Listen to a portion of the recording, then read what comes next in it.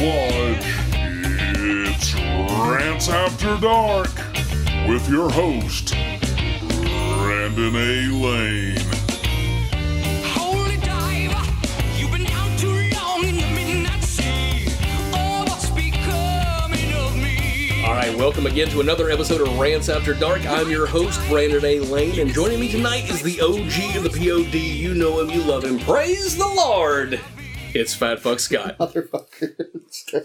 Catch me off guard.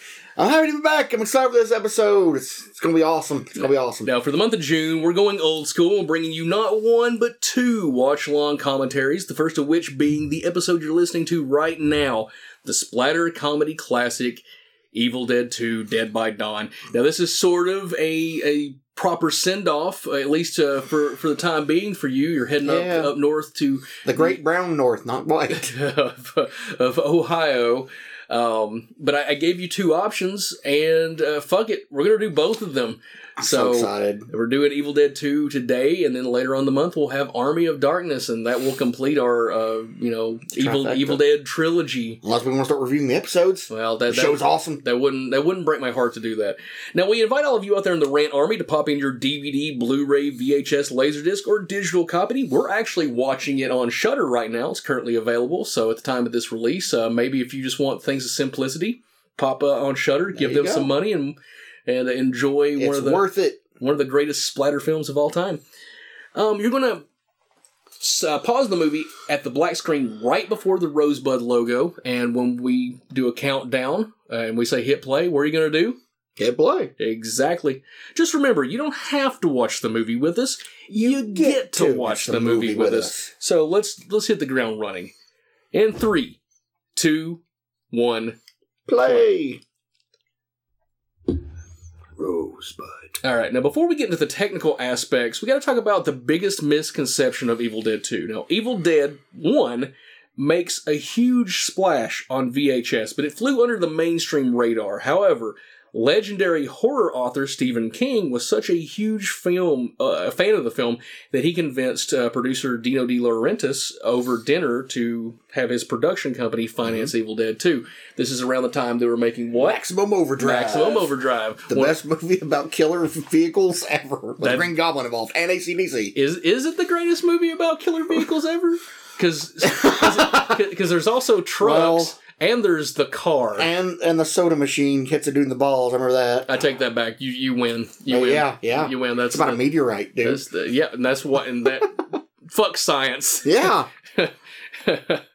It's amazing to think that they were unable to acquire the rights to the original film to show a recap at the very beginning of Evil Dead 2, so the decision was made to shoot a truncated recap of the events of the first film.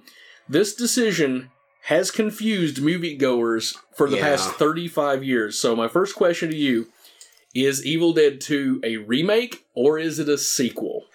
Yes. Perfect answer. It's a little bit of both. So it's a short, sweet retelling, mopping up some of the extra dead bodies, and then we're going to get around to what they originally intended the sequel was going to be. But well, so technically Evil Dead 2 doesn't really begin until you have the Force shooting through the cabin and pushing Bruce Campbell hilariously tilt-a-whirl, some great acting during that, which we're going to see here a little on. What do you prefer in terms of do you think that this opening does justice to the first movie, or did it need? It's two totally separate films. I mean, I get why they did it and everything, and it's a loose retelling, but at the same time, the first movie's not what this movie is. Well, we'll get into the tonal differences, but I mean, I guess what I'm asking is do you think that it would have been beneficial, at the very least, for streamlining the continuity of having the original footage, or does the movie benefit from it sort of all matching because it was shot at the same time and having this shorter introduction to previous events? I like this intro. I want to keep this intro. I don't think this movie would have been the same if they would have gotten access to that earlier footage. Well, Bruce Campbell has a considerable less monobrow Oh, yeah. in this movie. So, He was actively working out with the bodybuilders this time. you can tell later And on. there's parts, and he said something in this book that they shot it out of sequence, so there's like parts where he's really ripped, and then the next scene he's really skinny again. But I don't know. I can see it both ways. For the sake of continuity, like it really hurts all of the movies because they're sort of dejected from one another. Shout out to a gentleman by the name of Roy Dam, who has done something that I have wanted to do for years. He took all 3 films and edited them together to make a singular narrative. It's so good. I highly recommend it. He has a Facebook group called MOD. It's made on. What does that stand for? Made on Demand. I don't know why that to me. Movies on Demand, okay. Movies on Demand. Made on Demand. So this allows some things, fan edits and some things that have never been released physically to be produced. You could probably argue maybe the legality's a little on the shady side, but for those of you who are physical media collectors, this is probably as close to a streamlined continuity as you're going to get, and it's all over the place.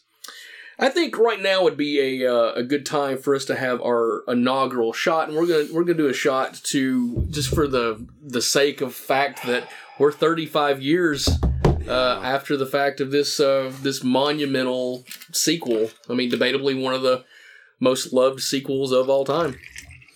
Yep. Oh my God, this is Sailor Jerry. Yes, it is. It's like, what, 100 proof, something like that? There you go. The first liquor I ever had was Sailor Jerry's, and it was my grandfather's, and it made me never want to have liquor again. Well, you can thank Bree for this. My first liquor was Rock and Rye, and that is way worse. All right, well, 2 Evil Dead 2. Evil Dead 2.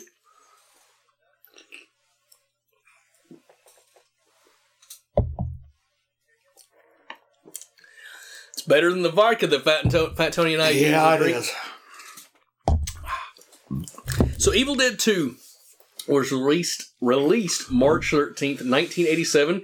This year is the 35th anniversary, and we're coming at this a few months after, the day-to-month anniversary, Yep. but, this is a year-long festival, and we'll actually talk about what's going on with Evil Dead this year that is, just a bunch of stuff Evil Dead related coming out this year. The game! This was produced on an estimated budget of $3,600,000. Every penny of that is on this screen. Yes, it is. Now, the original film was so low budget, and it was produced over a period of time. So it's like 7 years, something like that. Like, they got a bunch of financial backers and begged, borrowed, and steal every dime they could. Sam Raimi maxed his credit cards out. He borrowed money from his parents, and he leveraged basically his entire life to make that movie, and it paid off in the long run. And we'll talk more about his success continuing on. But I want to point out right now, you just saw a shot of the moon that is an actual shot of the moon. It's not superimposed in the shot like in the in the first movie. So there's a lot of visual improvements, but even the sound of the evil in this version was, I think it was Sam Raimi's voice and Orson Welles broadcasting to make it to make that sound. Yeah. So here's the beginning of the movie. And what a fucking They strapped him to basically a crucifix on a crane and spun him. And Sam loves to torture Bruce, so he did it repeatedly. You can tell that these guys are enormous Three Stooges fans. Bruce and Ted because die for this film. Because poor Bruce gets the shit kicked out of him. He takes a ass whooping pretty much throughout the course of this movie. I mean, they use the term shimping all the time when something's over the top. And if you ever get a chance to read Bruce's books, If Chimps Could Kill, the first one, talks a lot about this. Do you know what the term fake shimp means? Yeah, it's where they have a stand-in of a different actor standing in for somebody. But you know why they call it that? Because of Three Stooges. Yes, but specifically, So, Curly had an incident and he was unable to perform, so they Yep. brought in Shemp. Well, Shemp also got fucked up and couldn't perform. So, Slapstick hurts, guys. well, this was probably unrelated Drugs? to that. No, just cardiovascular events Gotcha. and that kind of Not stuff. take care of yourself. But basically, they would take existing footage that would show Shemp from the front, and then they would get someone who looked like him from behind to basically finish Yeah. scenes, and that's called fake shipping. And they did that They had- for they- Evil Dead 1. They had to a do lot. that because because they were traveling down to Tennessee, and then they couldn't go back and forth. So when they finished the movie, it's like, well, you're the back of this character now. So many blood stand-ins, insane.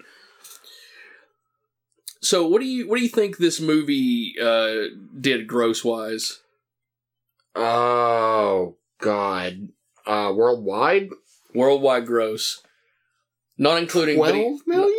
Nope, made $5,924,421. But these movies aren't about what you bring in the box office. It's well- about VHS sales. Well, we'll touch on that in just a bit. VHS sales were not the Classic. hill to die on quite at this point. It coming. certainly helped because by this point most people had VCRs, Mhm. but you still got to think, man. VHS tapes were still like in the $30 to $50 Yeah. range, so rental stores helped. But as far as like physically owning things, we were still a whiles away from people having like their own This is public around, library. like, when this movie got big, it was along the same time as the 70% of American homes have a VCR now thing. So maybe thinking of the third film around that time. But Well, I mean, this movie got really, really popular in being reshown on HBO and Cinemax, like ad nauseum, because this was just a movie they could pretty much throw on any time, and people are going to watch it just out of the sheer Do wonderment. you know whose eyes those are? Uh, Whenever that happens, because it's actually somebody, like, it's real eyes. That's the eyes of Laura Mars. It's not. I just said that. Okay, wait, what? The movie- classic. the movie, The Eyes of Laura Mars. You've never seen that? No, I have not. It's one. John Carpenter didn't direct it, but he wrote it. It's a pretty good movie. It's like a I'll look it suspense up. thriller. I got a bunch of movies on my backlog, man. I was talking about Nighthawks a couple minutes ago. So you want to I'm talk? getting to it. You want to talk about the significance of the car? The classic. Yeah. I think Sam Raimi owns like 7 of them, but there's only one that's OG, and the way to tell is if it's the real one, it has white interior. That's the only way to tell. So if you see one in flashbacks or they're getting wrecked, it doesn't have the white interior, then you know it wasn't for real. And believe me, Bruce over the years has tried to destroy this car. We'll talk more about that in part 3, but yeah, he has done his damnedest to try and get rid of it.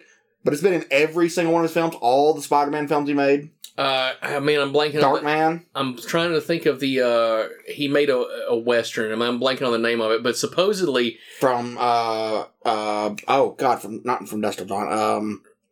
Not High Noon. Oh god, has Leonardo DiCaprio, Gene Hackman, The Quick and the Dead. yes, Quick of the Dead.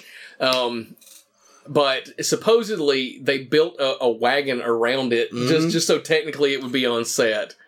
There's a part here I'm trying to watch out for. I know it's around the scene where the bridge is, but like where he's starting to get smacked with sticks or something here in a minute. Those were actually Sam Raimi holding a bunch of sticks, just beating the hell shit out out of Bruce Campbell. I love this tracking shot. It says such an energy to it, and you know Jeez. something you don't really see in a lot of horror films is car chases. Nope. So, I mean, this is not the French Connection levels of That right here. That's where they're smacking it there. He's actually shoving it through into the thing to smack Bruce in the face. And I think they retook it like 12 times just because Sam was like, oh, we didn't get you really. And he's like, yeah, you did. And he's like, no, the camera didn't catch it. So he kept smacking him. inventive shots. I love it. And that's what makes the movie so interesting. Really, all of Sam Raimi's movies. Mhm. It's the way that he uses the environment to tell a story. And a lot of horror films have to be done economically because you're on a budget, and even more importantly, you have a time constraint. And he always took the time to, like, give every shot sort of a personality. And like I was saying, the car chase, I mean, it's not like an immense thing. It's not over the top like Bullet or anything, you know? Yeah, but just the fact that it's in this movie gives it a dimension that other movies of the time in the horror genre didn't have. Everything about the Evil Dead films, all three of them, there's just some kind of magic to them, where even if you don't like horror, you can watch these films and find something to like in them. Because they're just so damn inventive. Like, in the first movie, the side-to-side shots they would take, they use that, like, KY jelly, and they put the damn camera on a board and just slid it side to side. That is... You use the money you got, and you get inventive if you don't have that money. Well, and that's what they did, and all these movies show that. The old adage is that necessity is the mother of invention. Yeah. And eventually, I think the amount of money you throw into a movie is only going to hinder creativity. Because if you can do anything, you're really doing nothing. Mm-hmm. But I think he, for the most part, and I'll talk about specifically one of his films that I'm not a fan of, but for the most part, I think that he's utilized the budgets of his films adequately in a way that makes them feel special and not just cookie-cutter, run-of-the-mill Hollywood films. Now, Evil Dead 2 basically broke even, and a large reason for that is because... Well, unfortunately, it was released unrated. Yep. And do you know why it was released unrated? The knowledge is there. But go ahead and tell me for the audience. So the initial plan was to attempt to get an R rating, and they made great pains to do so. The blood being different colors. Blood being different colors. Unfortunately, when they submitted it to the MPAA, it still got an X rating, which is what they wanted absolutely to avoid. So, rather than edit the film down, because at that point, it wouldn't even, not content, it would have been time that they would have, it would have been not long enough for theatrical. No, it barely been an hour, I think is what they said. So, it would not have been long enough to show in theaters, which is like a minimum of, like, I think 80 minutes. But this made them release it unrated. Back then, releasing a film unrated almost ensured your film would not be seen because most theater chains wouldn't show it, and periodicals like magazines and newspapers, they wouldn't advertise it because it was lewd. It was lewd. Therefore, we have the very beginning of the movie. The first thing you see is the Rosebud production company. This was created because Dino De Laurentiis couldn't release an unrated film. So they had to create this shell production company so they could. I think it was Robert Tapert's idea to create offhand. We're going to go with the Rosebud Corporation, and so they just ran with that. But that ties back into Orson Welles' voice being, which, if it's true, which I mean, there's no reason not to believe what they said. That's totally. If you listen, there's Orson Welles there in that sound. This would be the last time he really showed up on film. Yeah. And right before this, it would have been Transformers the movie. Yep. What a legacy jump right there. Yeah. You know, one of the greatest actors and filmmakers of all time. Evil Dead 2, Transformers the movie, Citizen Kane. You know, what is this movie called? Like, I have a note written down for my own amusement later. Like, just the highlights, guys. You know, we do this. The movies in Germany are called, like, Dance with the Dead or Dances with the Devil or something like that. And yet this movie is the only one that actually has a dance scene in it. Yeah. So why would that be called that in the first movie? Do you know why? I don't. Because Germany loves David Hasselhoff. Okay. That's a Norm Macdonald joke, and I don't have I don't have a real answer, but that will have to do. Close enough for me. All right, it works. If Evil Dead 2 had been cut to an R and had a wide release, if there was some way that they could have made it, do you think this movie would have been a bigger hit with mainstream fans, as we're seeing a claymation naked headless body dance? This movie came out in the 80s. This is the only decade I think this movie could have came out in. And it's perfect for what it is. I'm glad they released it unrated, because them having to cut any chance of this, like, I know there's a scene that, like, there was like 30 extra minutes of footage that just got lost and then somehow ended up showing up on the internet one time, but it was really bad quality. There is what they call an assembly cut. It's like 240p. It's really low quality. A lot of it is probably shit that, like, didn't need to be in the movie. Blood coming out the mouth, gurgling, that kind of stuff. It's just little cuts they made. It's not this movie. It's not often that I will call Sam controlled the hands. It's not often that I'll call a movie perfect, but this movie is as close to perfect as you could expect from a sequel to. Would you say this is the greatest horror/comedy? Let's perfect balance. Let's table that discussion for a little later on. I want to think. What do you think the IMDb rating is for Evil Dead 2? Is that out of 10 or is that 100? Out of 10. 8.6? 7.7. Ah! They're wrong. However, I tried. A little more favorable, Rotten Tomatoes has it at a 95% fresh. Goddamn right it does. Now, what do you think the audience score is on Rotten Tomatoes? 97%. 89%. What the fuck, people? This is the one time where critics gave it a higher score than... That is absolutely insane. The fan base. That's... This right here is some of the greatest physical comedic acting in a movie ever. Beating a head that's biting your hand with a book. This is very much like Reanimator, where Jeffrey Combs is fighting with the fucking cat. That's my favorite scene in that movie. That and seeing Arnold stunt double's penis. That dude, Jesus. That's what he was said. A Viking. Oh. Okay. No, it's not this thing. Damn.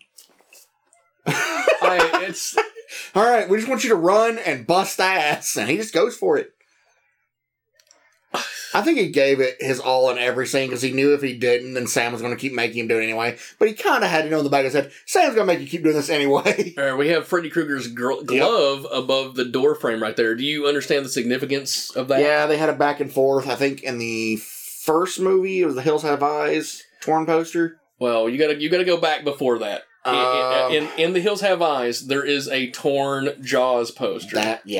And when they made Evil Dead, there's a torn Hills Have Eyes poster. Where's the chainsaw? Because the... Sorry. Big up to K&B because these effects are fucking phenomenal. You got... I mean, there's so much going on at one time. All stars in terms of like makeup. Nicotero, Berger, or did Nicotero work on this? Yes, he did. And it was Berger and Howard Berger and Greg Nicotero both worked on it. And Kurtzman, Mark Shostrom. Mark Shostrom. That's actually where the glove came from. He was working on DreamWorks at the same time, and he quote unquote borrowed the glove for a day. It's the actual glove. That's cool. Yeah. But the back and forth, so in the original Evil Dead, there's a torn Hills Have Eyes poster, and basically it was like, hey, we're pissed off at you, sort of jokingly, that you think that your Hills Have Eyes movie is bigger than Jaws, but we're going to say our Evil Dead is bigger than your Hills Have Eyes, which that's Wes Craven took it, in stride. It was funny. Because in the original Nightmare on Elm Street, they're watching Evil Dead on television, which I can tell you is bullshit because the events of that movie are supposed to take place in 1981 and there's no fucking TV station is showing Evil Dead on TV in 1981. Man. It's a really cool movie. It's late at night. You don't know. It's a nice little thing. But then in this movie, we've got the Freddy glove above the door frame. So it's all kind of comes full circle. There's a lot of pay it forward of props and stuff, it's which so good. There'll be one in particular. It's like a wink and a nod for everybody that gets it. There's a couple of props in the next movie we'll talk about when we get to that are pay it forward to another famous slasher franchise. What do you think Metacritic has Evil Dead 2 at? That's out of 100. Out of 100. Oh, jeez. 83. 72%. Damn it, they suck. Metacritic is always wrong. Yes, they are. They're That's always wrong. You know who's usually right? Google users. and the Rant Army. Well, we'll get to that one. But what do you think? What do you think Google users have it at? 93. Close, 91%. Son of a bitch. At least it's an A. They get the A. Well, Would somebody's trying to 91 figure out how to use both at the same time. Would 91 Fuck be it. an A? Would that not be a B? That's an A. It's like an A minus, and then there's A, and When I then was B a- plus. When I was a kid, you had to have 92 or higher for it to be an A. Oh my god, shut up. Back in your day, Grandpa. I know. However, the only aggregate that matters is the Rant Army Goddamn review. 2 options in our Facebook group. Evil Dead 2 good, Evil Dead 2 bad. What do you think the Rant Army decided? Better be 100%. Goddamn right. Yes! 100%. Oh. This doesn't happen very often. No, it doesn't. I think maybe But only one or two everybody movies is in ever. agreement. Everybody loves this movie. Everybody that counts loves this movie. I know. On Fat Tony's hit list, we have 8 dead bodies. Now, that's including Deadites. And Okay. some people include them, some people don't. I do. So that's the number we're going with. That averages to 1 kill every 10.5 minutes. That's pretty balanced in terms of like runtime. The slow descent into madness we're about to get. There's a lot going on in this movie, so it's hard to get bored. Yeah. But if you're somebody who's strictly here for the body count, it's paced out enough to where you're going to be satisfied with what you get. This is some great stuff. A lot of It's a in-camera makeup. work. And it's a makeup. The Yeah. other Ash is not actually there. It's a double. Yeah. And that's just insane to me that that's another person. I mean, all you gotta do is Look at this it, is the nose. this is a composite. You can actually see the screen Yep. split, but the shot right before that, It's like we're getting bad Ash versus good Ash. right here, you can tell it's not Bruce Campbell. Yep. His chin's not enormous. And he's choking himself. This is great stuff. I was talking about this movie at work with a couple of people yesterday, and I used this section of the movie to explain how I wish something played out in another movie. Have you ever seen Frank Darabont's The Mist? Yes. Good movie, based off a short story by Stephen King. Where that movie doesn't really have the story doesn't really have an ending. They go off in the mist. You don't know what happens. It has the most dour ending It of all is time. the first ending I remember as a child seeing the movie when it first came out, and immediately my jaw dropped, and I was like, that's fucked. Oh. Also, fuck you because I was an adult when that came out. I was like, probably 13, 14. God, fuck you. But Marcia Gay Harden's character, in the story, it's like over the course of time, like her rhetoric sort of like there's a descent of people mentally of like them trying to find reason in what's going on. And I said to these my coworkers that like I wished that like Bruce Campbell's descent, that's what I wish was in The Mist. Maybe not played as hokey, but that hopelessness, isolation kind of thing. But you understand like why somebody would like be willing to listen to somebody who's taking charge in a scenario like this because it's just God. like shit is gone God wrong. is testing us. It's for our sins. All right, Scott, I think now would be a wonderful opportunity for you to read the synopsis for Evil Dead 2 so we can get into the brunt of what the actual Alright, story alright. is. See if I can carry on being flawless like I always am with these. Ash Williams, played by Bruce Campbell, returns to the cabin in the woods and again unleashes the forces of the dead in Sam Raimi's classic sequel to / retooling of The Evil Dead, considerably upping the ante from the raw, meaner indie that put the director on the map. Evil Dead 2 is a spooky, splattered blast of pure cinema. Raimi's virtuoso vision twirls his love of cinema, terror, and slapstick into simply one of the greatest horror movies of all time. Goddamn right it is.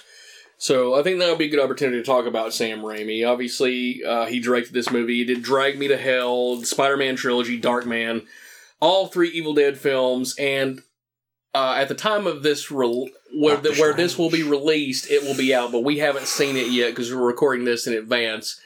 Doctor Strange, Multiverse of Madness. Oh, So giddy. real quick before we get into Sam's directing career, who do you think Bruce Campbell's going to play in the movie? I'm hoping either alternate white Nick Fury or a different Doctor Strange. He trolled a lot of people on April Fools. I saw the picture. It almost got me. And he looked great. He looked awesome. But for me, it has to be White Nick Fury. Like, Yeah. I can see them just doing a really over the The eye top. patch, just a slight graze on the side or whatever. Come on. Also, the biggest missed opportunity is going to happen in this movie unless they throw it in during the animated sequence, which they are going to do. It's already. Yep. But you've got Marvel Zombies. You know who's in Marvel Zombies? Ash. Would that not be? This scene right here was literally entirely improv. Oh, I can fucking It was tell. literally just Sam said, we want you to go in the kitchen, act like your hand's possessed, and beat the shit out of yourself. And this is what he did. He improv all of this. He does like mime on level of a Marcel Marceau God. here. The front flip that he's known for. It's this movie. Like, just go beat the shit out of yourself. And he's going for it, man. A lot of this is achieved by cranking Mhm. the faster, the footage. But still, it's just there's a frenetic pace to it, and his facial expressions are just wonderful. It's all in his eyes. He's knocking himself loopy. And then there's the hand dragging him away. Like, stop. There's more character development For this hand. Yep. than there are in a lot of like modern films with like characters. And I know people are thinking I'm being facetious there, No. but I'm being serious. You see the entire birth, growth, and like eventually the death of this hand. One of the greatest things it's coming up later on is the Tom and Jerry routine with Oh, it God. going into the wall and flipping him off, and it's just comedic geniusness. How old were you when you first saw Evil Dead 2? 12? Maybe. I saw Army of Darkness first. And then I was like, this is confusing. What is this? What is Evil Dead? Then I didn't, because you realize you're being dropped in the middle of something. So I went and bought Evil Dead 1, thinking that went right into it. And that movie was completely different than part 3, guys. Cutting his hand off. Iconic, that entire scene right here. He's just going for it, man. But yeah, I went and watched that. But then after that, I was like, oh god, this is not it. And then I went and found it like probably the next day. Went and found Evil Dead 2 and watched it. So it was in that within a span of about a month, I saw all 3 in the complete wrong order. Of Sam Raimi's films, where do you rank Evil Dead 2? Top 3 for sure. Real quickly before we expound on some things, I want to talk about something I kind of brought up a little earlier, and that's in terms of budget. A lot of his films, like even like the Spider-Man movies, like they're big budget, Yeah. but there's still a lot of inventiveness Mhm. to them in the way that they're filmed. Like the Spider-Man 2 scene where Doc Ock's tentacles come to life, that's pretty much Evil Dead right there. Here we go. One of the best visual gags on film ever. He puts a farewell arms on top of the fucking thing. Oh, it's amazing. Sorry, man. Just keep it going. You're fine. But I'll be the first to admit I am not a huge fan of the Raimi Spider-Man movies. I think they're at least I love 1 and 2. Two of them are well-made movies. You want to tell your part 3 Spider-Man McKay's thing? No, I have no interest in wasting people's time with that nonsense. Oh my god, it's funny. But I went through a period of sort of being resentful of Sam Raimi because I love Spider-Man so much, and the films I've softened to them over time. But I saw the first Spider-Man film when I graduated high school, and I'd waited my entire life for that because I can remember being a kid and getting that issue of Spider-Man that had the live-action Spider-Man on the cover that was from the test shoot of the Canon movie that was going to be made, and I'm like, oh man, I'm going to fucking Spider-Man movie. Your Tom and Jerry routine. Never fucking happened. But I was so excited for it, and it kind of let me down. That being said, overall, his output has been stellar. Mm-hmm. But there's one glaring movie that like it genuinely offends me, and that's the Wizard of Oz movie he made, Oz Great and Powerful. I love the original Wizard of Oz, and I know it's not for everybody, but what makes that movie so special is that everything is on screen. And it's sets, it's lighting. I think the lights were literally so hot that they had a guy on set to make sure that shit wouldn't catch on fire. And there's so many, like, speaking of Shudder, we were talking about that earlier. There's actually a new episode of Cursed Films. It's the first episode. I highly recommend you watch it. But it's a testament to filmmaking rather than budget. This was the last scene shot in the movie. Well, you know why? Because they ruined the entire set with this one scene. You can't go back. You can't clean this up. We got one chance, guys. Go for it. This is Kool-Aid Man levels of absurdism. Switch on the pink. I love it. It's great stuff. But the Oz Great and Powerful film that Sam Raimi made, it's so CGI laden. I get like Star Wars prequels vibes from it. And having someone peck at a computer, we're so jaded, I guess, because of technology. It doesn't impress me. And he could have made the exact same script in 1987 and by comparison look 1,000 times faker. But I think I would appreciate it more because of the effort it takes to go into a movie. But like at that time when everybody was like, we gotta use CG. CG's the big thing now. It's kind of like how 3D goes in and out of vogue and shit. I think now we're just not getting to a point where we can have CG and practical effects meld and it's perfect. Another classic scene. But look at this. I wanted to bring this up to you, this scene in particular, because we talked about it. You made me watch House one time, and there's a part where it's just like that movie's wild. Anybody who hasn't seen House needs to go watch it.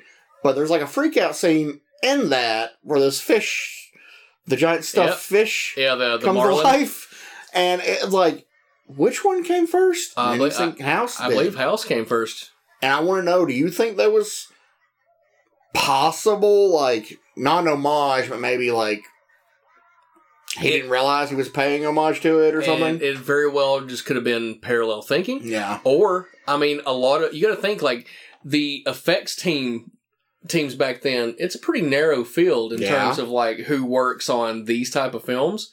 So, I mean, you get a good idea, you put it in your pocket, like, okay, well, I can put that in this movie. Oh, the scene where he's in the kitchen fighting his hand and beating the shit out of himself. Scott Spiegel, one of their friends, Sam Raimi and Bruce Campbell's friends from like college or something, came in to help co-direct some days.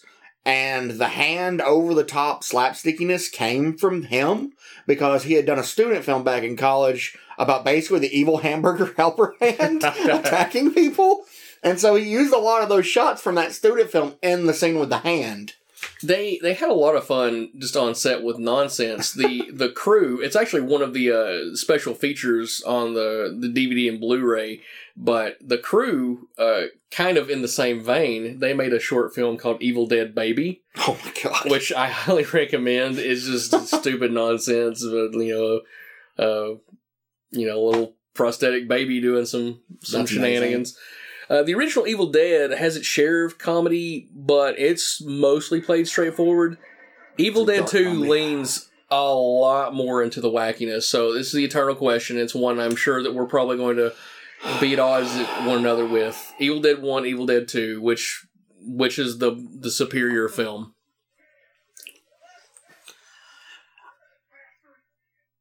I, as a kid, Army of Darkness and Evil Dead 2 all day. And as an adult, I really love the first Evil Dead because of how geniusly creative it is with the things they pulled off with what they had. But I prefer Evil Dead 2 still. I will always defend the original film. Mm-hmm. But I mean, I'm not blind to the fact that Evil Dead 2 in almost every conceivable way is a better constructed film. Mm-hmm. I think it all comes down to what you're wanting out of it, and it's great because they're both comparative to one another in different ways. Well, I try to think of, like, which one can I just put on and watch anytime, and it'll be this one for me. It is the most rewatchable to me. It's kind of like, it's the argument for me, which one do you prefer out of the Fridays? And part 6 will almost always go on if I'm not thinking about it, because it's the most fun, rewatchable one. It's not my favorite, but it's the most rewatchable one. That's fair. To me, Evil Dead 2 does everything right, but in terms of, like, what makes an entertaining movie. But if you're looking for a horror film... God, dude. Ugh. I think that's one of 2 scenes where it wasn't Bruce. I really hope that's one of the scenes. I know there's 2 scenes that it wasn't him. Either way, whatever they're getting paid, they deserve better.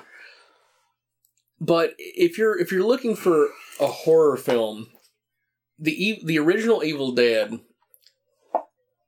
I don't think people really understand how important the original Evil Dead is in terms of the direction that not just horror films would take, but film would take, because it was the first movie, like horror or otherwise, to be a runaway success on VHS.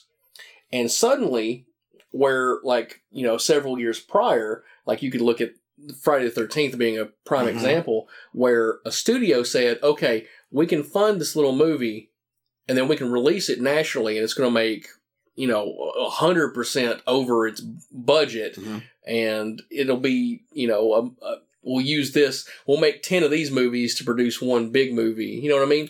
Canon style. But then they realized, there was a realization, of like, we don't even have to have a studio. We can release this direct to a video store. We don't need ratings? Well, I mean... state by state, there were changes, and especially country to country. But the name of the rat, you know the name of the rat? Oh my God! Hold on, it's because its nuts were enormous. Oh my God, I can't remember it. What is it? Senor Cajones. Senor Cajones, because its testicles balls were enormous. Poor little baby Raimi. Oh my God! I'm like basically. As somebody who's had to wear a full latex cowl and chest piece and all that crap, I sympathize with him so hard for this thing. This entire film. Ted Raimi is so good. I kind of hate that, like, you know, like, he got every opportunity because of who his brother is, but also because of who his brother is, he's tied to his brother. Yep. Like Ted Raimi's in Candyman, which, you know, Sam has nothing to do with, but it's such a small role, and it's like, no, I want to see this guy do. He's a great actor. I want to see his own wacky adventures. You know, the Applehead thing. God, so great. Is Evil? You brought this up a little earlier. Is Evil Dead 2 the greatest horror comedy I'm not ever made? sure. I mean, the first one that comes to mind is Ghostbusters, more comedy, but it's like 60-40 comedy horror. This movie, I think it's 50-50. The only movie I can think of off the top of my head is Gremlins. Well, you got 2 films from '84 right there. Boop. Oh. Shot in reverse, wonderful, love it. The reason why Dan Hicks was the hillbilly guy, the only reason he got cast in this film was because when he pulls out his missing teeth, he looks more redneckish. And then he would go on to star in a lot of Sam Raimi films after this. We'll talk about him in a few. Try not to get ahead of you, but let's talk some more about just Evil Dead in general. In terms of the budget, Evil Dead 2 is a huge step up from the first film. Do you think that the visual aspects of Evil Dead 2 make it more appealing to general audiences? Like if you were to show somebody a still frame from part 1 and a still frame from part 2, do you think that, like, general audiences are going to gravitate towards the look of the part 2 because it looks more like refined? Well, more like a film you would see in a theater, because I have conflicting feelings about this in terms of like what makes something scary. That gritty grindhouse look, it's almost like basically part one. I honestly think for horror audiences they lean toward more of that, but like the general audience, part two is just shot better. It's cleaner in a lot of ways. This movie, in terms of aperture, is like a step darker than a comedy. Like the way visually it looks.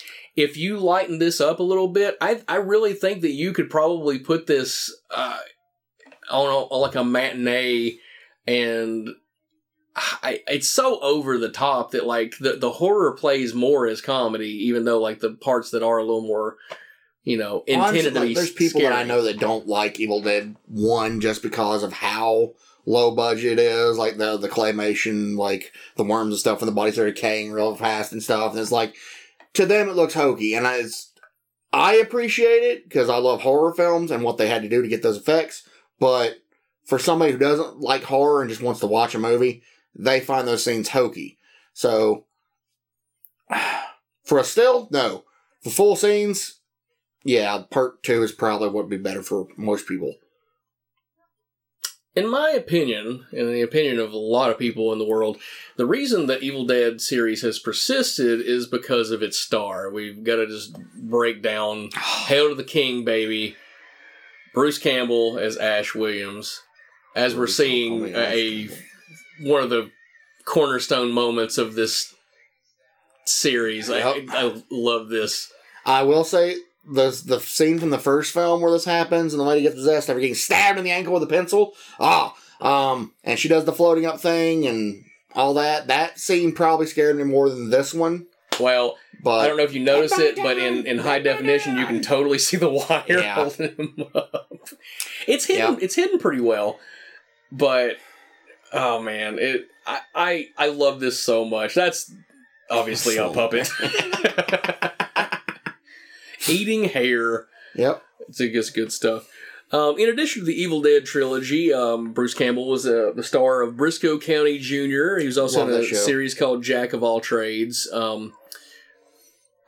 Offhand, I think Mick may have worked on, our buddy Mick Strom may have worked on Jack of All Trades. I know he worked on a lot of the Xena shows that Rob Tappert is married to, or I don't if is he still married? Was married to Lucy Lawless, played Xena. I don't remember. Good, either way, fucking good for him, man. Yeah.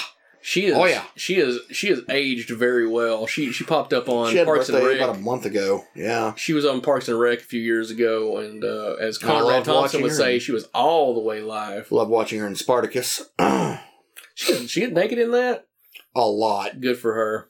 Good for her. She got the body to pull it off. Did you ever see My Name is Bruce? I did not. It's on my list. My Name is Bruce is sort of like an unofficial Evil Dead film. Mm-hmm. It's like a meta version of it where Bruce Campbell plays a sort of a fictionalized version of himself, and this town has sort of an Evil Dead issue. It's actually like an ancient Chinese demon, but they kidnap him because like we'll bring him in and he'll take care of the problem. And of course, Bruce Campbell is selfish and doesn't want to take care of the situation, but ends up having to be the reluctant hero. It's pretty good. I highly recommend it. They were going to do a sequel called Bruce versus Frankenstein, and unfortunately that never happened. I was really looking forward to that. That's a fucking crime. Agreed. Any canceled Bruce Campbell movie is a crime. You mentioned it, Bubba Hotep. Probably his most well-known role aside from Ash. Also, I don't know, like normal people, maybe his character in Burn Notice, because he went on that for freaking ever. That's true. That's also on USA, and who the fuck watches that shit? Wow. But why do you think, as great as he consistently is, why did Bruce Campbell never become a movie star, like an A-list movie star? He has everything that like you could want once he got rid of the monobrow. He's got movie star good looks. Yeah, he's a terrific actor. You could easily plop him into a romantic comedy. I wouldn't want him in that. I know there was a lot of films that he tried out for that would just like they would get all the way almost to the end and they would end differently. Like he was supposed to be in Darkman as the main character. Yeah, and they They didn't really think he looked was the last second. they didn't think he was famous enough, which is Yeah. funny because they cast Liam Neeson, who wasn't famous at the time either. Darkman's excellent though. I wouldn't change a fucking frame of that movie. I he think, was in Escape from L.A. yeah. as like basically like Handsome Jack from Borderlands if you're gamers. We're almost to the shed scene, right? Yeah. We're coming up on it. You know what I'm alluding to, right? Yeah, I think we The should worst do. overdub I think line we should ever. do our second shot just to Yes, Bruce sir. Campbell. I'll let you know, like, out of every celebrity, he's literally in my top 3. If I could meet them just to say thank you, I'd pay just to say thank you. You know what he would say? I don't give a shit. Yeah, I know. And it's and you would, But you, it and doesn't you, mean and you anything would, to him. You would love it. You would love him Yes, for I it would. because he's so cool. He just doesn't care. He's horror James Dean. Oh my god. Thankfully, he had a much longer career. Well, in the line, more importantly. Well, you didn't wait on me, dick. But I got a wife and kids, man, waiting for wussies. You take what you can get when you can. I'm trying to remember. Do you know if it's... Because that looks real. And then the first one, or the second one, when the camera, the force, comes through the window and hits Bruce, legitimately. like, it breaks his freaking jaw in real life. Yeah. And I want to know, was it this one? This is also one of those things where you can tell he was getting ripped, because, like, look at his freaking neck. I don't quote me on this, but I think that's actually in the first movie. I knew it was one of happened. those. But I mean, I could be wrong on that. This year is going to be a big year just for Evil Dead across the board. Right. We're going to have Evil Dead Rise, the new film, and this is going to be, you know, a ashless film. How do you feel about Evil Dead films not including the character of Ash? Okay. This was a huge thing for me, and I know it was for you, because of you fighting Fat Tony every step of the way, and then eventually, like, I'm on Fat Tony's side, because I went and stayed with my friend Jordan at a cabin, and they had the new Evil Dead, and it was around Halloween, and I was like, you know what, screw it, I'll watch it. I'll give it a shot, and it had already been out for a few years by that point, and I was genuinely surprised of how good I actually liked it. Of course, seeing Ash at the end was nice. I'm Spoiler there. going to disagree with you on that I point. love that movie. I'm going to disagree on, because if you're going to call the movie Evil Dead and no subtitle, don't fucking put Ash in there. Now, yes, technically I've seen it, but I was so fucking drunk I don't remember anything about it other than the very beginning of the movie. And I think, from just my perspective, you cut the beginning of that movie off and let you figure out things with the characters. It's a more entertaining If movie. you went and, like, apparently they shot an ending where it's very similar to the Evil Dead one, where at the end of it, the Force claims our heroine / hero. And they thought that would be way too dark after what this bitch went through. Fuck her, though. The main hero is that guy, the blonde guy, who gets the shit kicked out of him the entire film, a la Ash almost. Like, he gets stapled and shot with guns and shit. It's crazy. And he's the guy that should have gotten the happy ending, not her, but yeah. I see why you not want to... I like it. Here's my thing. I've made my peace with his existence. It's good. But having Bruce in it to literally show up and say groovy, that's a fucking cock tease that amounts to nothing. We got the TV show afterward. That's true. But you still would have got that if his cameo had not been in the movie. I don't know. I do know, because it was predicated on it succeeding to get it. Do you know how many, like, cock teases we've had with Evil Dead over the years? Like, everyone thought he was going to be in fucking Mortal Kombat because he was recording for a thing and it ended up being goddamn Dead by Daylight or something like that. Yeah. I hate that game. I like what it does for horror. If you like the game, cool. It's just not for me. I prefer the Friday the 13th game. Nobody... I don't like it at all. You just spend your time fixing It's generators. really It's boring. My thing is, though... Tree rate. Evil Dead is Ash. Yeah. It is like... Could you do Black Sabbath without Tony Iommi? You could, but it's that in name only. And the Evil Dead movie, the remake, it's like, yeah, it has a lot of the hallmarks that, especially that I like about the first movie. And I applaud them for going in the horror direction rather than a horror comedy. Mm-hmm. But I don't two think they things. made horror comedy. Two things. Either call it Evil Dead with a subtitle, or don't have Bruce Campbell in it at all. Well, when did Evil Dead 2 get the Dead by Dawn moniker? Because it wasn't originally released like that. It's just like the female Ghostbusters that came out. It had an after thing after it came out and was released on DVD is when they added Afterlife to it. You but mean, it wasn't you originally mean released Answer like the Call. Same thing with Star Wars and then Star Wars A New Hope. As far as Dead by Daylight, I think that's just a regional thing. To my knowledge, it was always had a subtitle. It just may not have had a subtitle. Well, it doesn't even use the subtitle at the beginning of the film. Yeah, but that's not necessarily the case because a lot of films you don't see the subtitle in the.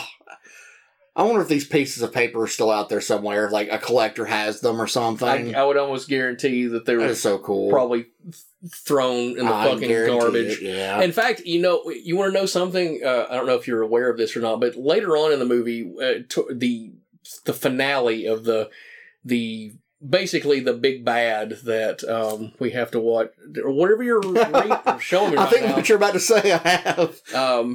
But The Applehead or whatever the hell it's called. we have this giant, wonderful animatronic monster. Could you imagine that being in your haunted? Coming through a room or something. Well, you might want to preface that being that the thing was so large, the crew didn't have the means to take it back, so they just left it, and it sort of, no one knew where it was. Well, it ended up in a haunted house somewhere in like North Carolina, Wadesboro, North Carolina. Well, there you go. What a fucking cool thing to have in your haunted house. I mean, like, fucking... Could you imagine being the one stumble upon that motherfucker in the woods?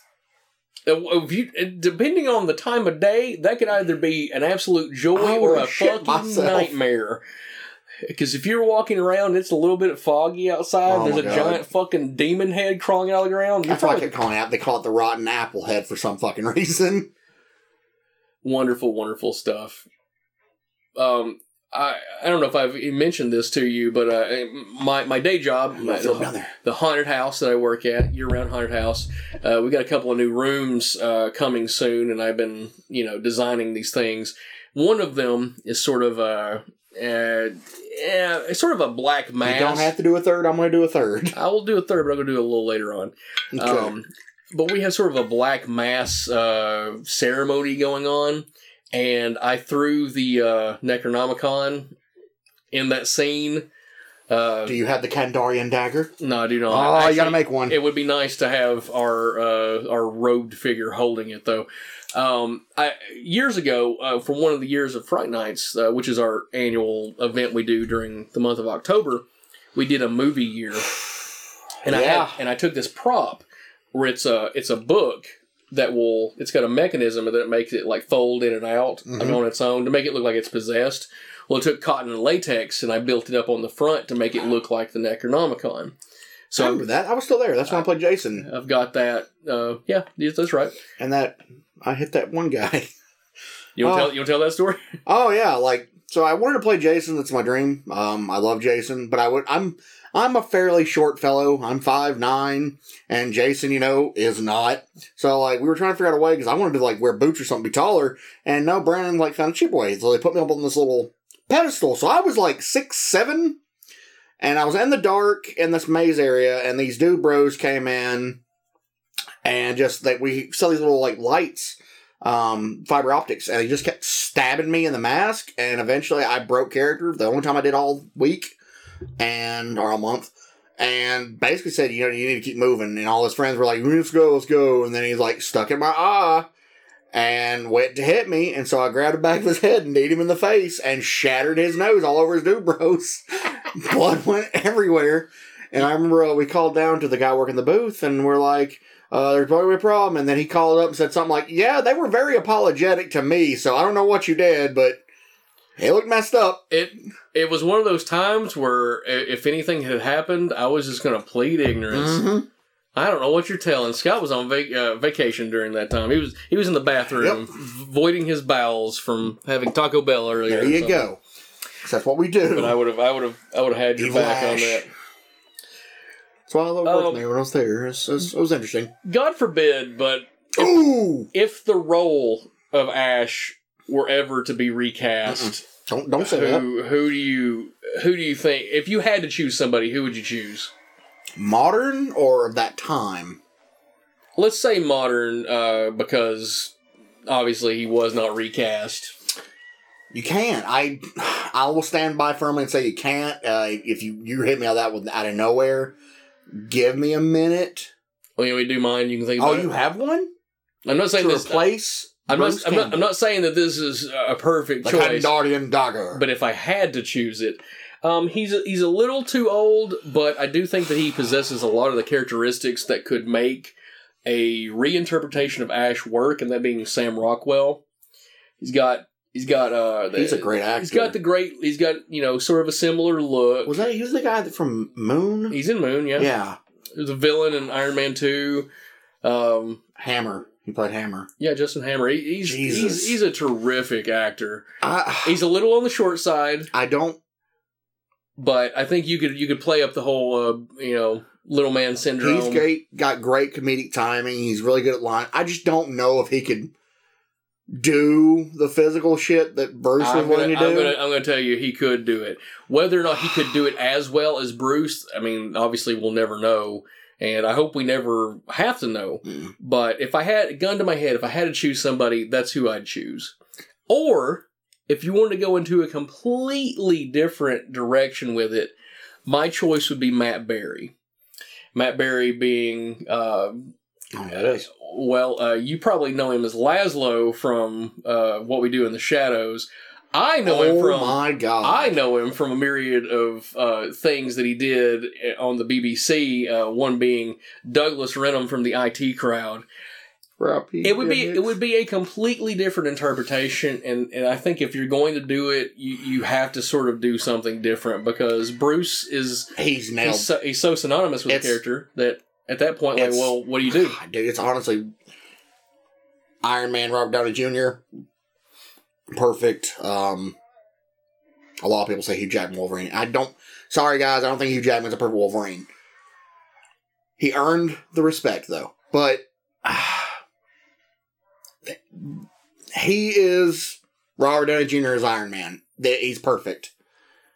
There's never going to be another one that plays this character like this. All right, fine. I agree with you. But gun to your head, and you have to choose somebody right now. 5 seconds or a bullet. I can't. If you do that, then my brain will just drain, dude. Do it, bitch. Do it. Do it, bitch. Do it, bitch. I can't. Do it, bitch. I will fucking get shot because now you put me on the spot.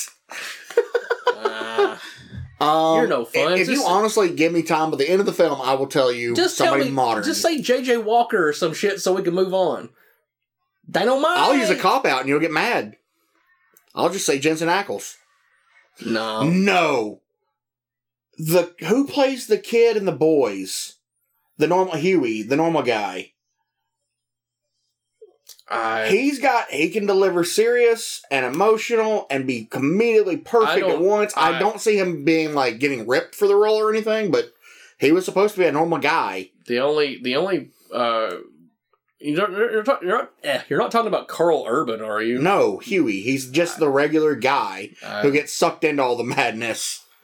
Because I was going to say, because Carl Urban's got the look. Oh, Carl Urban's... He'd be a good Wolverine.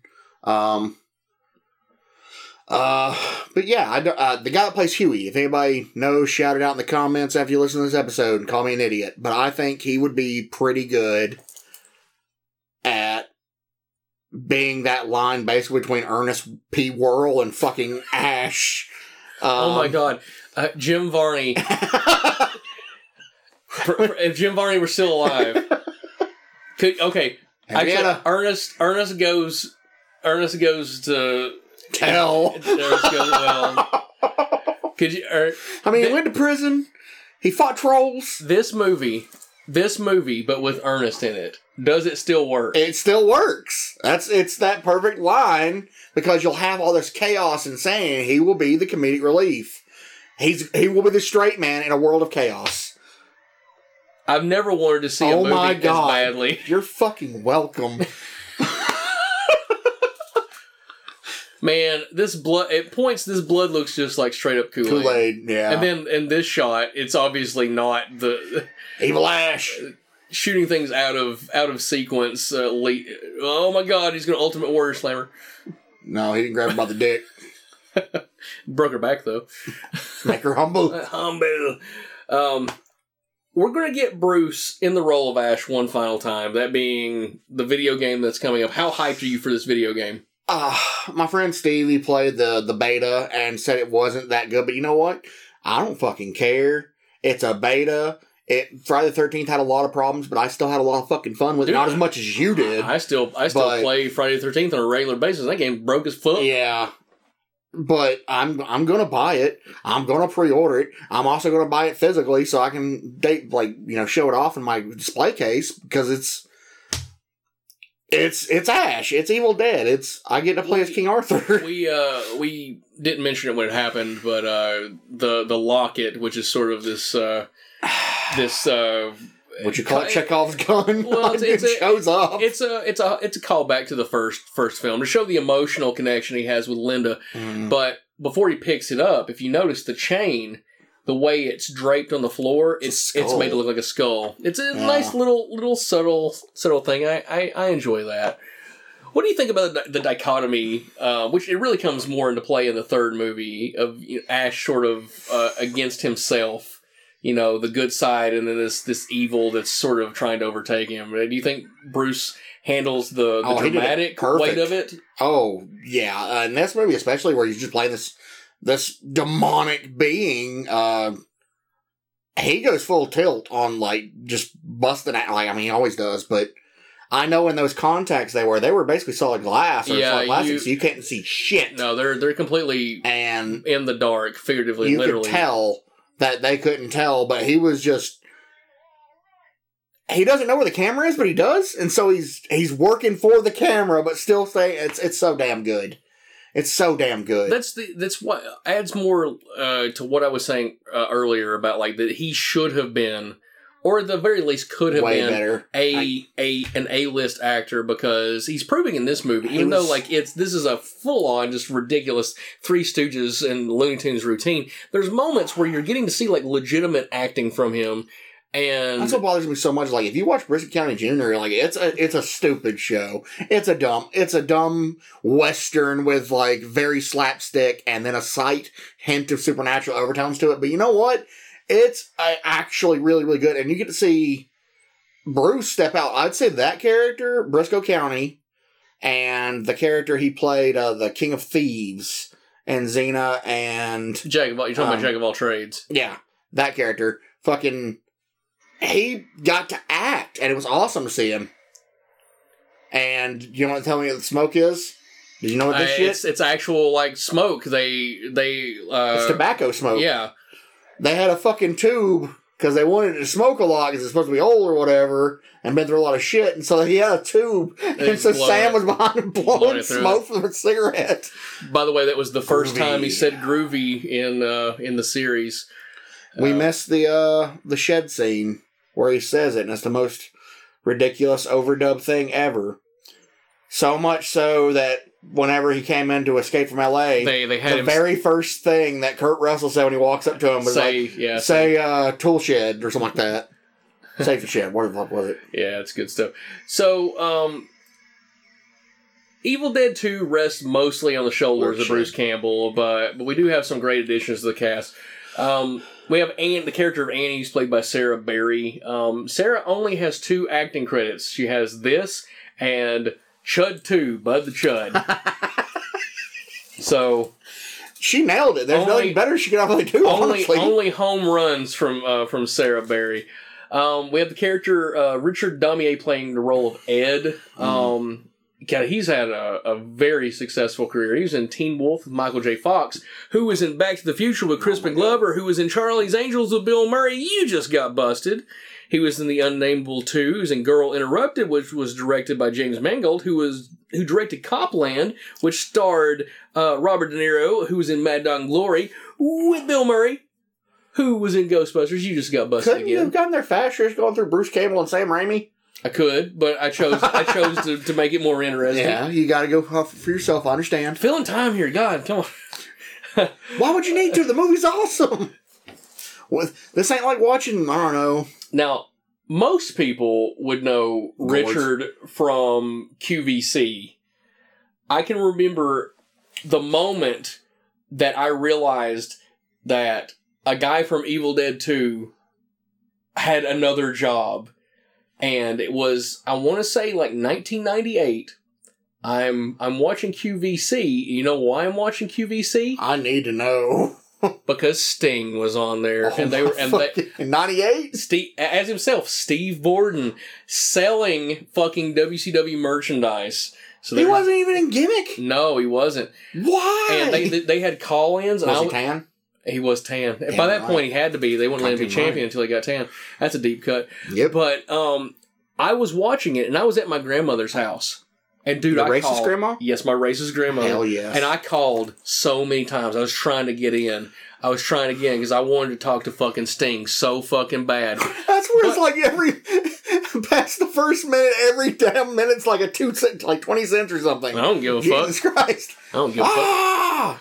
But It's that hillbilly. I had QVC on pretty much throughout that day because I didn't know exactly when it was going to start, but I knew it was going to start. Back in those days, you had to watch TV when it actually came on. TV guides. But still, I didn't have access. Did you have the Goldberg TV guide? I did not because I'm not a loser. Anyways, so throughout the course of the day, this guy comes on, not when Sting was on there, but a different point, and I'm like, where do I know this guy? And then it hit me like a ton of bricks. I'm like, oh my god, that's Ed! No, fuck. It's Ed What's from fucked up Evil is like, Dead 2. you would have had to log on the internet for like 30 fucking minutes to be able to search for that. There's no way you would have. There was no internet. You knew it. I knew it. You just knew it. I knew it. Because, I mean, you look at him, and there's no denying that hair. He has very interesting hair. He's Here comes Ted. Hey, oh, boom. Good stuff. Good bump. But I just thought that was...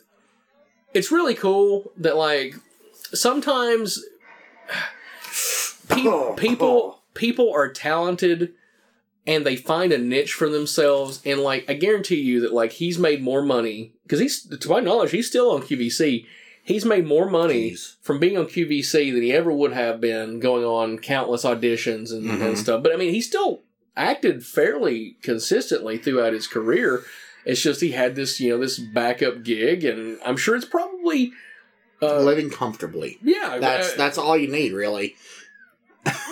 and you can see the there's the sweat. Yeah. Pours out of her ear, because, like, that entire body is basically rubber and prosthetic, isn't it? Like, so it's just one giant rubber mold and foam. It's just foam rubber, so... and they're in the middle of North Carolina, guys.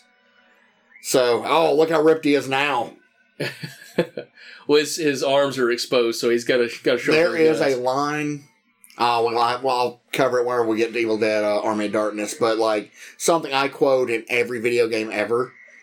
If you think hard enough, it's a pretty obvious line, but it's obvious. Oh God! Kicks her right. Look how big he is. He kicks her right in the gunt. Sam made him hit Ted for real a couple times because he wasn't selling it good enough. We need the shot. I love this. Oh God! See, we get the claymation and stuff, and this one, and then on the next one we get the pure Harryhausen effect, where It's just beautiful. Yeah, like the entire you end. full Jason the Argonauts fighting It's skeletons. fucking amazing, and I watch a show. I mean, this is pretty much straight up Yeah. Harryhausen right here. It's amazing, and there's things that aren't there, and it's just a guy basically with a stick saying, "This is what you're fighting," and then you go for it, and it's just insane to me that. But to me, even though like I heard someone, If it was made today, this would be fucking CG. It would be Yeah. completely CG, and that's what bothers me. Is like, 'cause this looks awesome. Look at the drool. I agree, it's amazing. But like I heard someone sum up CG in a way that I found really satisfying. Yeah. They said that practical effects look fake but feel real, and CGI looks real but feels fake. And I think that's probably not 100% true, but in broad strokes, I think that's the case, because even though like this does not look real, Swallow this. it feels real because you know it's there. Yeah. Maybe it's a subconscious thing, you think? Where it's like, you know when you see something CG, and then you know that they didn't have CG, so it's real. Well, I mean, I think eventually technology will probably get to a point where it's We're getting to that point now. We call it the uncanny valley effect. Yeah, where it's not going to be. I don't like it. Discernible, but I don't think that the magic of filmmaking is ever going to be the same as when it's like it's done in camera, by the blood, the sweat, and tears and determination of somebody, rather than when you have time for someone to sit at a computer. My only option that I would ever throw out is like the perfect example. Is one's gonna be old miniatures. I love this shit. Jurassic Park. It's the perfect amalgamation of both. Yeah, and that's because- early CG. because you're using CGI to hide the imperfections of. And that's what I think it should be practical. used for.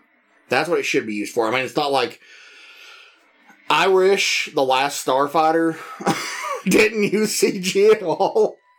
And that's one of my favorite movies as a kid growing up. It And was groundbreaking. I watched it the first time it came to Blu-ray, and guys, it doesn't look like it does when you're a kid. Still love the movie though. We're in the climactic final scene. Let's really before we move on, let's talk about Ed. One final thing is in terms of his Deadite.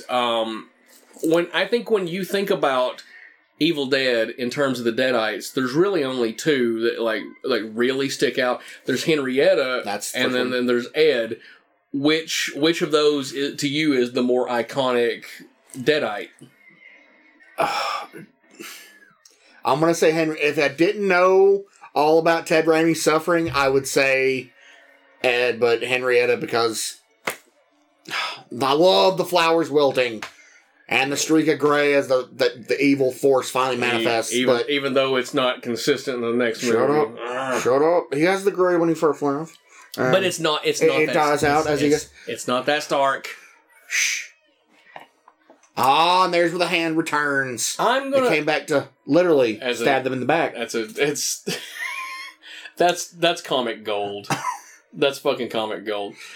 So I didn't mention this earlier, but I should have. Actually, no. I move on, and I'll bring that up later. Go ahead. To me, Ed is the most. I think if you look at the way their faces is modeled, I think every Deadite after that, like, they tried to go for that. Almost Evil Ash, too, in this. They have a way they want the eyes and everything to look. I love Henrietta, but all I can see is Ted Raimi. And Ed, to me, is a more fully realized character. I love them both evenly, though.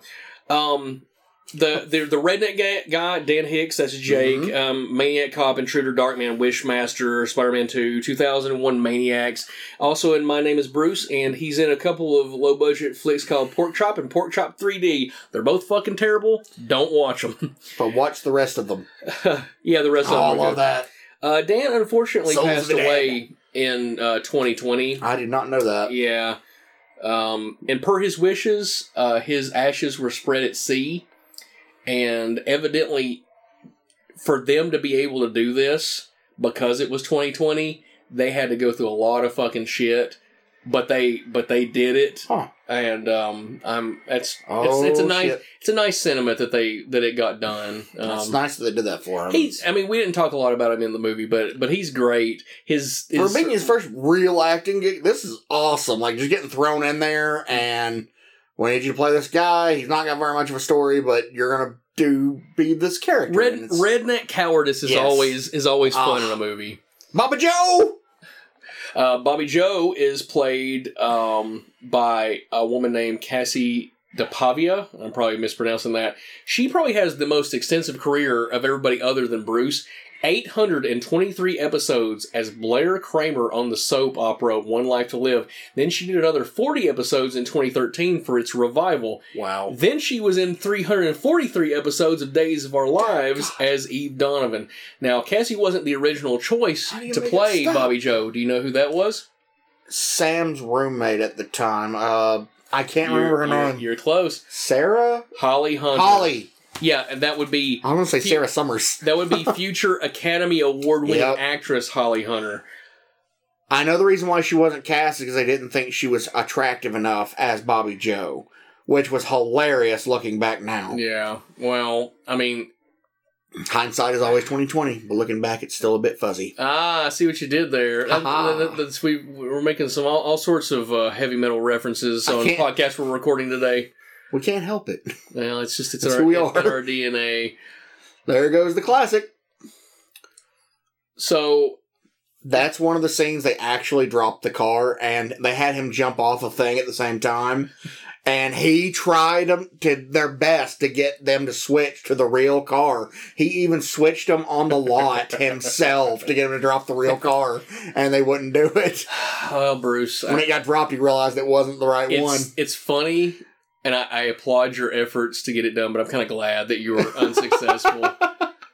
So this ending, it clashes a little bit with the opening of Army of Yeah. Darkness because they're more in praise. He's of about to be revered instead of feared, Yeah. and then in the next one, they just, hey, look at this guy. This is such an iconic shot, though. Man, those matte lines are as thick as not Gorgeous. really there, but the shot before that, those matte lines are thick, but I still love it. Oh, I'm so excited to talk about the next movie too. Like, So- I wish we could record both of them. back to So back where do today. you Entertainment Weekly in their top 50 cult films of all time? Where do you think they rank this movie? Entertainment Weekly did a cult film list? Yep, Top 10? number 19. Oh God, what was number one then? I don't know, but it wasn't Evil Dead 2. It should have been. What would you say is the number one cult film of all time? Rocky Horror Picture Show. Son of a bitch. I can't even argue with that. I love this ending. I really, alluding to the future episode with the Army of Darkness, I like this sense of, like, hopelessness when we're talking about endings. We're like, the world's saved, but he is in hell. Oh, it's All so right, goddamn good. So just overall thoughts, like Evil Dead 2, how many times do you think you've seen this movie over the Oh, years? Jesus. My son loves this film. It's one of my go-tos. If I find it, I own it, of course. But if you find it streaming, it's one of those, oh crap, I gotta put that on my list immediately. And then just, oh crap, Drunk Scott wants to watch some Bruce. There you go. And Drunk Scott's a very common thing. So I watch this movie a lot. Probably not as much as Army of Darkness, because I don't know. Actually, I probably have seen this more than Army of Darkness. Wow.